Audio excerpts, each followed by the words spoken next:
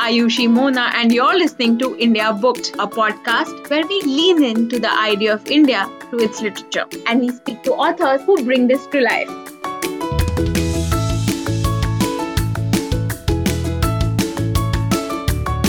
Hello, everyone. I am Ayushi Mona, your host at India Booked, a podcast where we discuss India through the eyes and voice of its literature.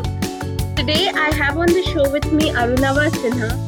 For those of you who don't know, Arunava is a literary translator with around 50 books under his belt, as well as the associate professor of creative writing and literary journalism at Ashoka.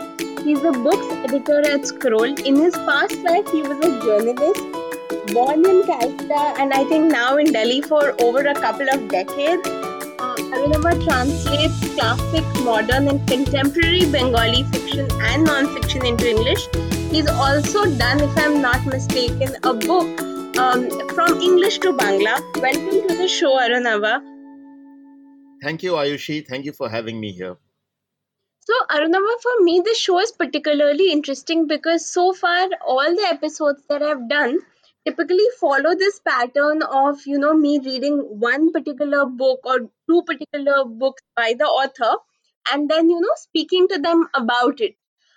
And then it's very driven by the theme that they've written on. So, whether it's an insurgency or whether it's history.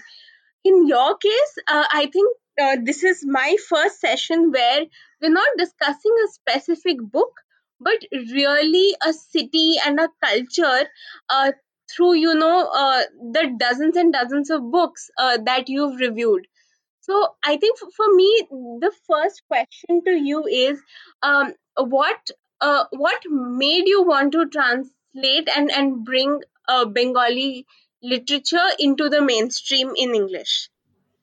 I don't think any translator can actually answer that question with accuracy because it is something that and I've exchanged notes with translators all over the world. It is something that you find yourself doing because of an accident or a request or circumstances.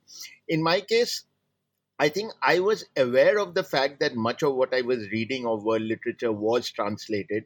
So it did tickle my curiosity in terms of who are these translators? How do they do what they do? This was during college. But immediately after college, I became part of a team that launched a city magazine in Calcutta. It was called Calcutta Skyline. And one of the things we did there was to publish one Bengali short story in translation in English every month, and that was how I actually started translating. So the objective was not very grand in terms of taking Bengali literature into English to readers the world over or anything. It was just to ensure that we had a literary section in our city magazine.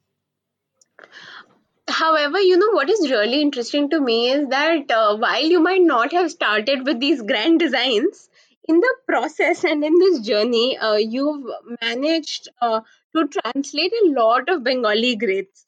I read Chuarangi years ago, and of course, I would not have been able to read it without your magical touch on it. Uh, for me, what is really fascinating, and since you did mention the literary section, in the magazine, in that Calcutta does feature very prominently in even the imagination of non-Bengalis as a city of literature. So whenever my book club meets, very often the authors that are, and the most popular commercial authors that are discussed, I say a Jhumpa Lahiri or a Amitav Ghosh, and these are of course people who, while no longer live in Calcutta or Kolkata or Bengal, write of Bengal. However, it's not a very contemporary picture. For say somebody like Jhumpa Lahiri, it's more personal, and it's a middle class interior life in a Bengali home versus somebody like an Amitav Ghosh for whom the city is really like a plot catalyst and something like a shadow lines. For you, having read the obviously the volume of books you have that feature the city and worked on translating them, what does Calcutta in the literary imagination mean for you specifically? Yeah, well, that could entire books could be written to answer that. It's interesting that a lot of the writing in India, fiction writing, both in Bangla and in English, has come from people who started their lives or have some relationship with Calcutta. So you not only have the two writers you mentioned, Jhumpal Lahiri and Amitav Ghosh, but you also have Amit Chaudhary, for example, who did not grow up in Calcutta, who grew up in Bombay, but whose roots in Calcutta were so strong that he went back to live there later on in his life, and almost all his books have something to do with Calcutta. You have other writers like Rajkamal Jha, who is from Calcutta, does not overtly write about Calcutta, but again you can see the sensibilities in whatever he writes in his fiction. And you have a bunch of other people who will turn out to have, despite not having Bengali surnames, who will turn out to have some connection with the city. So that's fairly obvious, given the fact that Bengal and Calcutta in particular was a strong seat of learning and education and reading and culture up until I think maybe the 90s at least. So then naturally this has produced a whole stream of writers. For me, Calcutta is the seat of many of the books that I've translated. And, you know, despite the fact that we talk about Bengal and Bengali, the Bengali language, it is a little bit of a sad truth that almost all of the writing is concentrated in Calcutta. I mean, there's a great deal of writing from elsewhere in the state, but not much of it has made it to the mainstream in either the Bengali language or, for that matter, in further translation. So, inevitably, almost every Bengali writer who's been translated into other languages has ended up in Calcutta, even if they were not born there. It is interesting that a lot of the classic writers in Bangla actually were not from Calcutta. So let's say Vibhuti Bhushan was not born in Calcutta. Tara Shankar was not from Calcutta. Shotinath Bhaduri was not from Calcutta. Shotinath Bhaduri, in fact, was from a part of what is now Jharkhand or Bihar. I'm not sure, one of the two. So he grew up very much in a Hindi-speaking area. Sharodindu Bandyopadhyay, the creator of Bomkesh, spent a lot of his time in what is now Bihar. So the hinterland was culturally very rich at one point, but from the 1950s or 60s onwards, largely it became Calcutta centric. So for me, Calcutta is the theater of this vast drama of human life, which has yielded a great deal by way of literary material. And if you look at the different arenas, and I'm sure we will explore some of these in greater detail as we go along. But if you look at the different arenas, it's quite fascinating. So you have the corporate world, which was very strong and vibrant up until the late 1970s, early 1980s. You have politics, of course. You cannot have Calcutta without politics. You have left politics. You have ultra left politics. You have the high life. You have the middle class life. You have the low life. Even I mean the low life in a not in a derogatory sense, but I'm just talking about different sections of society. Um, you have entire novels set in slums, entire novels set in grand hotels, entire novels set in middle class areas. You have sports, which plays a very significant part. You have one of the finest women writers in the country ever writing about middle class life within four walls in Calcutta homes. I'm talking about Ashapurna Devi. You have people writing a great deal of historical fiction who look at the history of Calcutta and the history of Bengal, but Calcutta is always in their is their focal point, no matter what they're writing about. You have Tagore himself setting some of his fiction in Calcutta. So the city has been a, a crucible and the motivator of for writers over what more than 120 or 130 years now.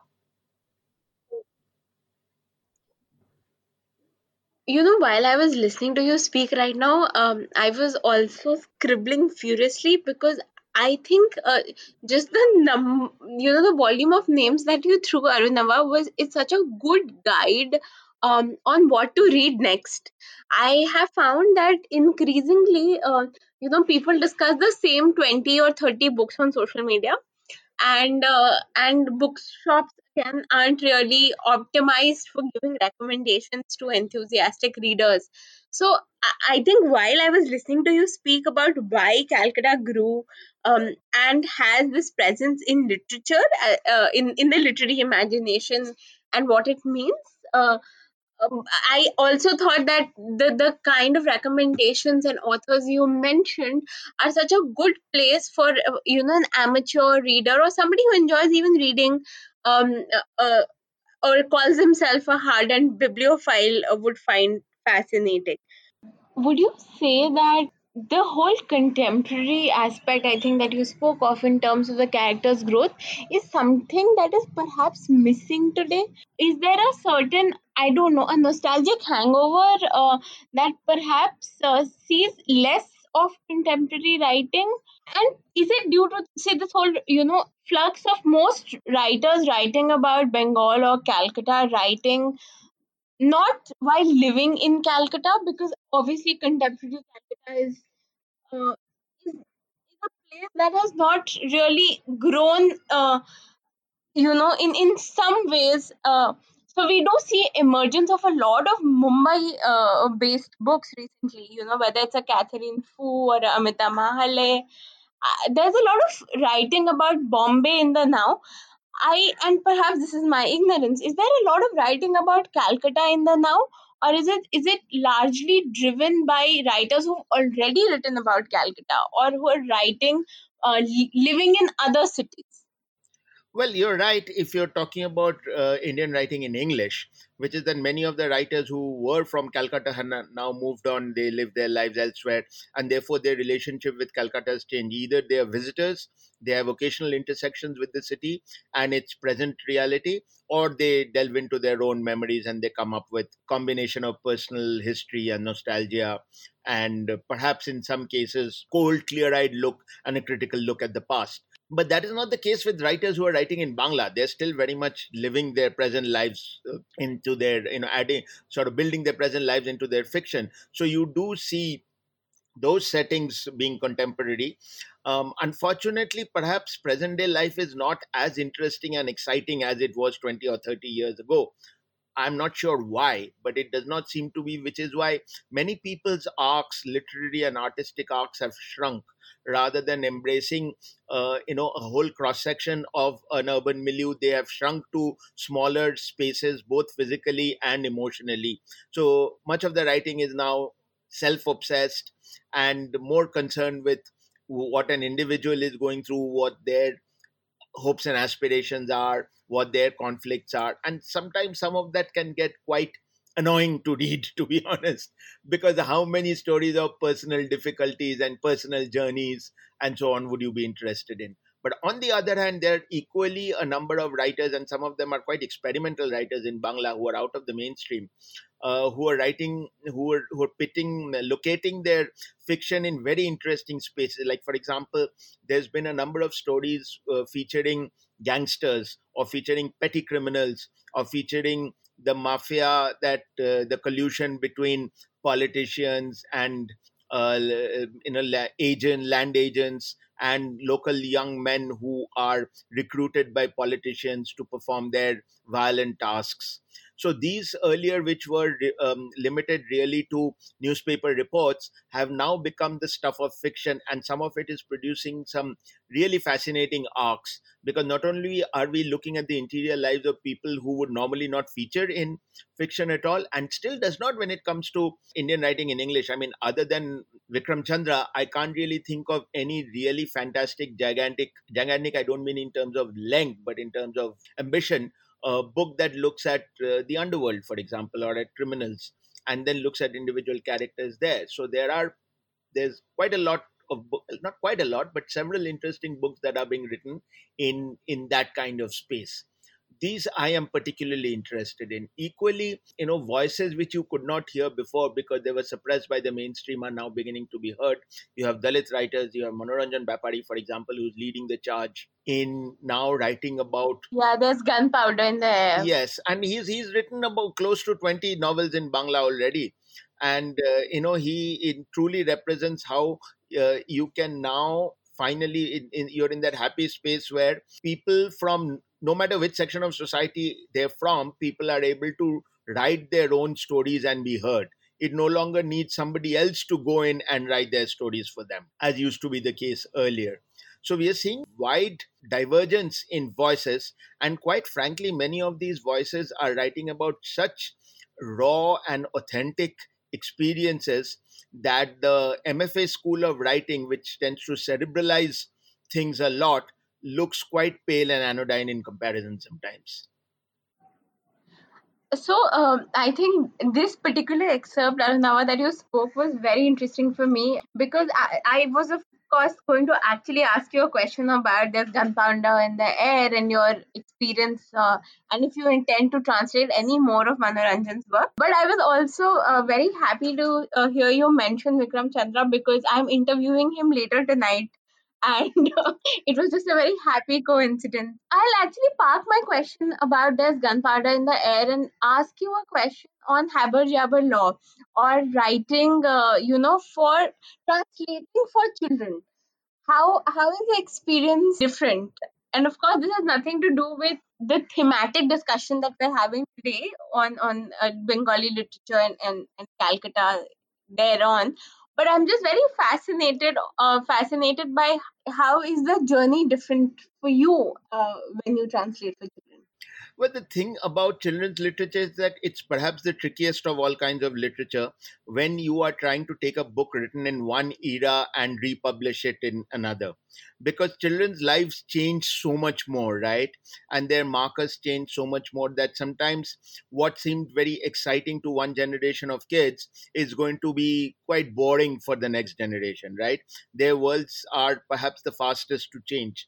There's always that concern that something that you read as a child and enjoyed might not be any good, might not be a great experience for children reading today, and yet you are hanging on to your nostalgia or your memory, and you think that, oh, just because I enjoyed it in my time, everyone after me must enjoy it in their time as well, which is absolutely ridiculous expectation. So first and foremost, you have to see whether, and equally the editors and publishers who are commissioning when it comes to translations are also looking at their own memories of what they enjoyed. So it's very, very tricky. And something like Habajaba law or Hojabara law in the original, therefore, can be a huge step in the dark, because either your translation will prove that yes, the work was so fantastic and quote timeless unquote that it works with readers at any point of time, or you may feel, oh no, it really was firmly located in a particular era and culture, and it does not appear attractive at all later on. So it's an interesting test, and there is no way I think anyone can predict beforehand whether it's going to be accepted or not. I mean, other than Habba Jabba Law, for example, I've worked on other children's stories. I've worked on, one of my favorites is a character named Kolaboti, who was written by Moti Nondi, who I think is the world's greatest writer of sports fiction. By the way, nobody has written a fiction set in the field, well, pun unintended, in the field of sports with such depth and passion anywhere in the world. I mean, people have written the occasional novel, but almost not almost, a large part of his oeuvre is actually set in the football fields and cricket fields and gymnasiums and boxing rings and running tracks of lower middle class Bengal. At that, none of his characters is from the upper middle class except this one, Kolaboti. Kolaboti is a girl in a school. She lives in a house of males. Her mother, has it appears, has passed on, and she lives with her grandfather. Even her father is not around. It's her grandfather and her uncle whom she lives with, and she is a remarkable character. She plays cricket. She is quite a mischief maker at school, but also loved by her teachers because she's very, very bright and she does great things. And I was very interested in knowing whether Kolaboti would appeal. Kolaboti was written in a time in the 90s, but she was written in a pre-digital, pre-internet era, and I was very interested in knowing whether she would appeal to young readers in the post-digital world, or uh, in the middle of the digital world. So I don't know if she has. Scholastic published the book, but I was quite pleased at least to get the book out there and maybe have some people reading it. So yeah, children's stories are a different ball game, really. I'm hoping at some time to be able to do an anthology like I did for stories for adults for children as well from Bengali. That would be absolutely lovely. And I find increasingly, and largely because, I mean, I run a reading community, I find people obviously are more frantic about looking for books for their children and not really finding something closer home. And of course, all of us grew with Enid Blytons and Roald Dahls and or a Ruskin Bond, or obviously like a Tinkle or a Panchatantra. But then there's so many of these untapped stories, of course, that really deserve to be told and enjoyed. I think one question that I have, Arunava, and just shifting gears from writing Calcutta to reading Calcutta. Calcutta is also a very interesting city because of the whole culture of reading, right?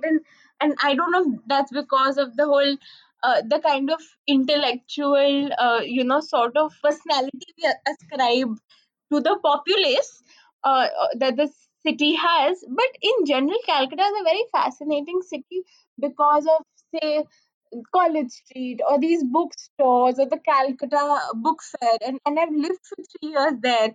And I really, and I've lived in multiple cities in India. I am yet to live in a city that loves reading as much as Calcutta does. What do you think of the reading Calcutta versus the writing Calcutta? Very curious. Have tastes evolved? Where do writers who write in Bangla versus writers who write in English, or writers, or like other writers from the world today stand in terms of popularity amongst the reading populace? Okay, so first of all, I have to point out that I've not lived in Calcutta for over 20 years now. So I cannot claim any authentic understanding of current reading practices or habits over there. It is also a little sad that we have to think about reading something so basic an activity as reading as an intellectual pursuit. To me, reading is not an intellectual pursuit at all. It is a very natural, normal, and kind of a middle level way of interacting with the world around you. But having said that, somehow the act of reading or possessing books has acquired this intellectual dimension, which I am very, very uncomfortable about. It seems to it's like virtue signaling. Look, I read, I'm special. And we'll never get anywhere that way. Everyone should ideally be reading and not feeling special about it. Yeah. So I guess I don't know that it was any different in Calcutta when I grew up from other cities. I mean, the people I met afterwards who were from Bombay or Bangalore or Delhi were all readers, in my generation. So I think it was a generational thing. I mean, we grew up without television. Certainly there was no internet. So what did you do other than play with your friends? And, telephones were hard to come by. So you weren't chatting with them. You read, and books were widely available. All homes had books, and so in it was quite normal. But there was one very interesting practice in Calcutta which I think contributed greatly to reading, which is that it was quite the done thing to give books as gifts at birthdays, at weddings, at wedding anniversaries, at any parties. If you had to take a gift, it was quite the normal thing to take a book. And that, I think, said a great deal about the fact that both the recipient as well as the giver of the gift were clearly in a world where books were seen as valuable things, not expensive beyond reach, but valuable, and a measure of your esteem. If you gave someone a book, it means you cared for them. It was not sort of unthought through casual gift, because you were also making a choice which book to give, which writer. Has the person read this already? So there was a lot of love and attention and care that went into making that choice. And it led to people having books without necessarily having bought them themselves.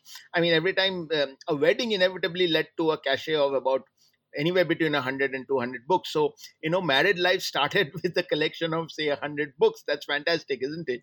So I think this was a practice that has sadly died, and I'm very, very sad that this is no longer the norm anymore. People now are do classy things like taking bottles of wine and so on, and dessert. But it would be lovely. But it would be lovely. Even we do. But it would be lovely if we continue to give books instead as gifts. But yeah, I think the reading culture was strong because you had books at home. You grew up with books at home, and if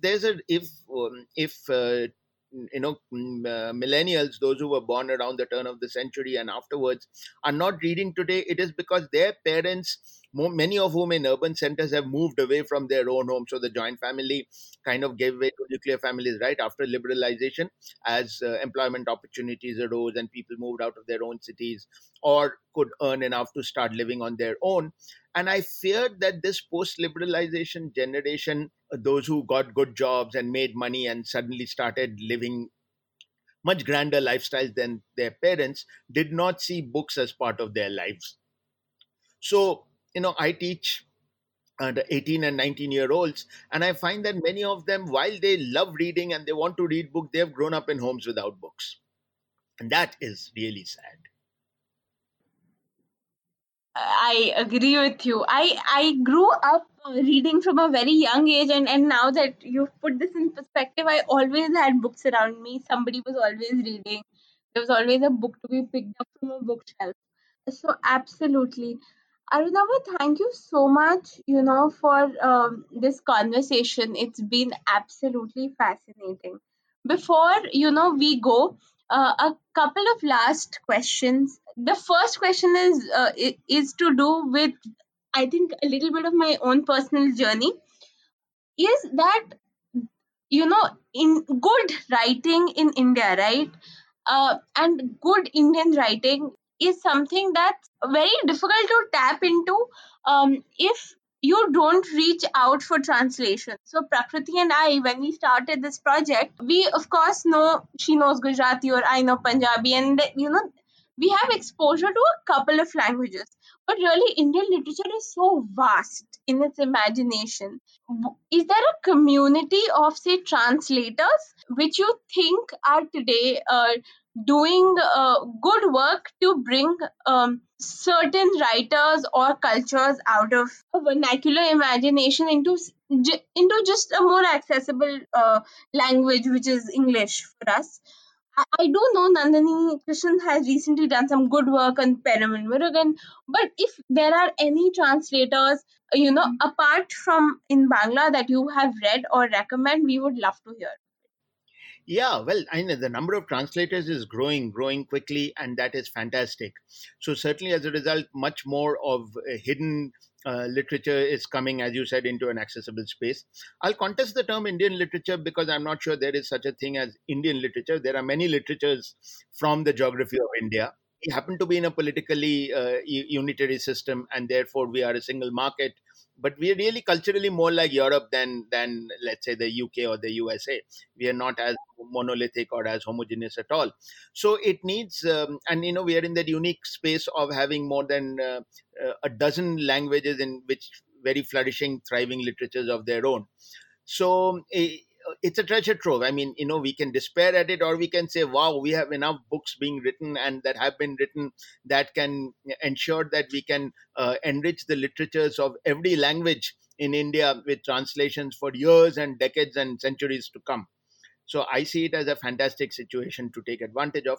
Fortunately, publishers too are very aware of this and are taking advantage of it, and have really added translations to their lists in a way that now makes it possible for the reader to go and read contemporary, modern, and classic works from different non-English languages of India in English translations. Unfortunately, translations are mostly limited to English right now.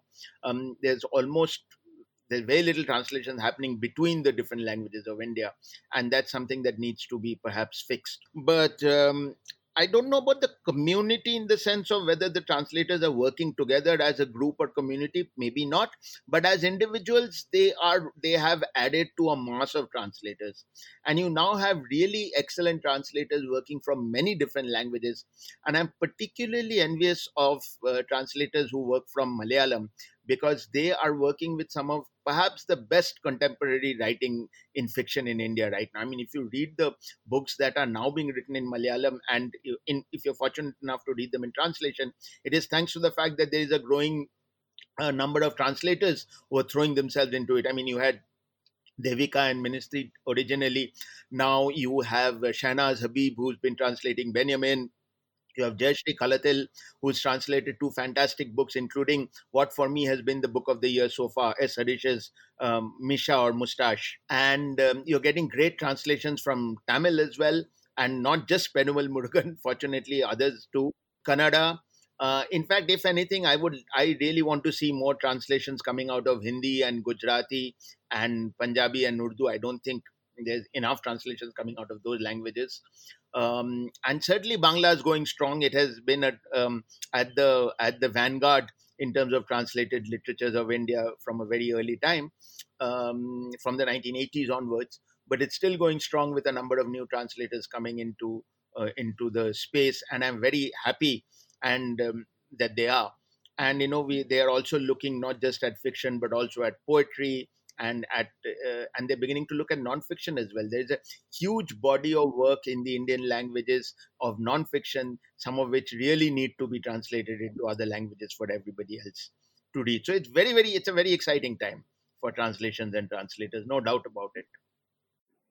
That is lovely. Thank you so much. And before we sign off, the last question: what is one book from your own list of works would you recommend today? I know all. I mean, I know there's literally a deluge of them, but if I had to tell people that okay, once you sign out of whatever your Spotify podcast or your Google podcast or whatever, what is that one book that you need to go and buy right now and definitely read? What would that book be?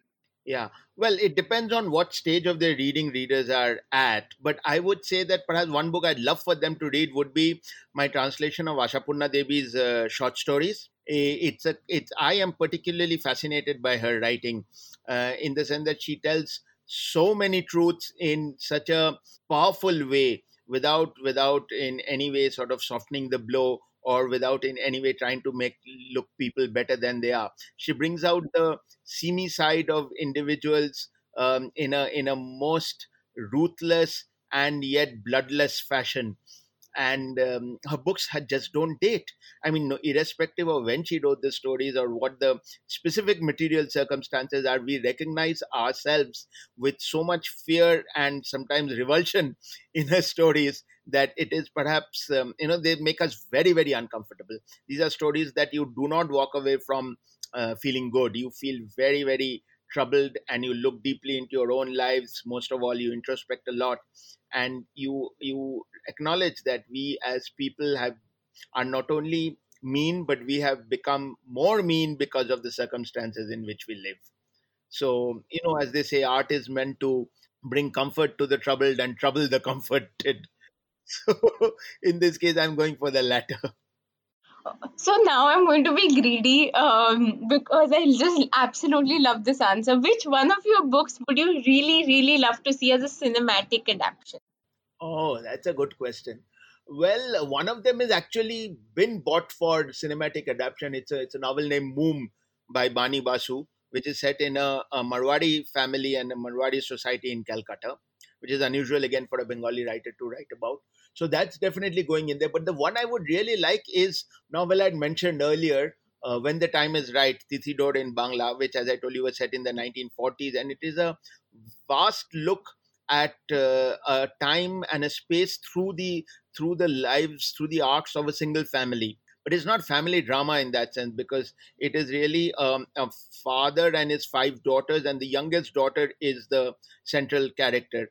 So it's her journey, a very soft, gentle person. She loves books, and then she does that very Bengali thing of falling in love with a professor. But it really brings out, I don't know, in some way it fascinates me so much, and it's also written in a very visual. Despite going deeply into the interior lives of the characters, it is written with enormous visual and sensory inputs that, to me, I think makes for a very, in fact, not even a film, I think it would make a very nice long playing series, which are quite the thing these days. But you need patience to watch it. It's not going to be cliffhangers and much drama. So as I talk about it, I'm beginning to have second thoughts. Maybe it's Wonderful, Arunava. Thank you so much for speaking to us. And for everyone listening in, all of Arunava's books are available on Amazon, Flipkart, at independent bookstores near you. Do give and these a read. Go through his Goodreads account. It's absolutely eye-opening and mind-boggling, and a perspective that you often do not see, because we are unfortunately only constrained to very commercial or popular fiction. Once again, Arunava, thank you for speaking to us. Thank you so much for having me. It was a pleasure talking to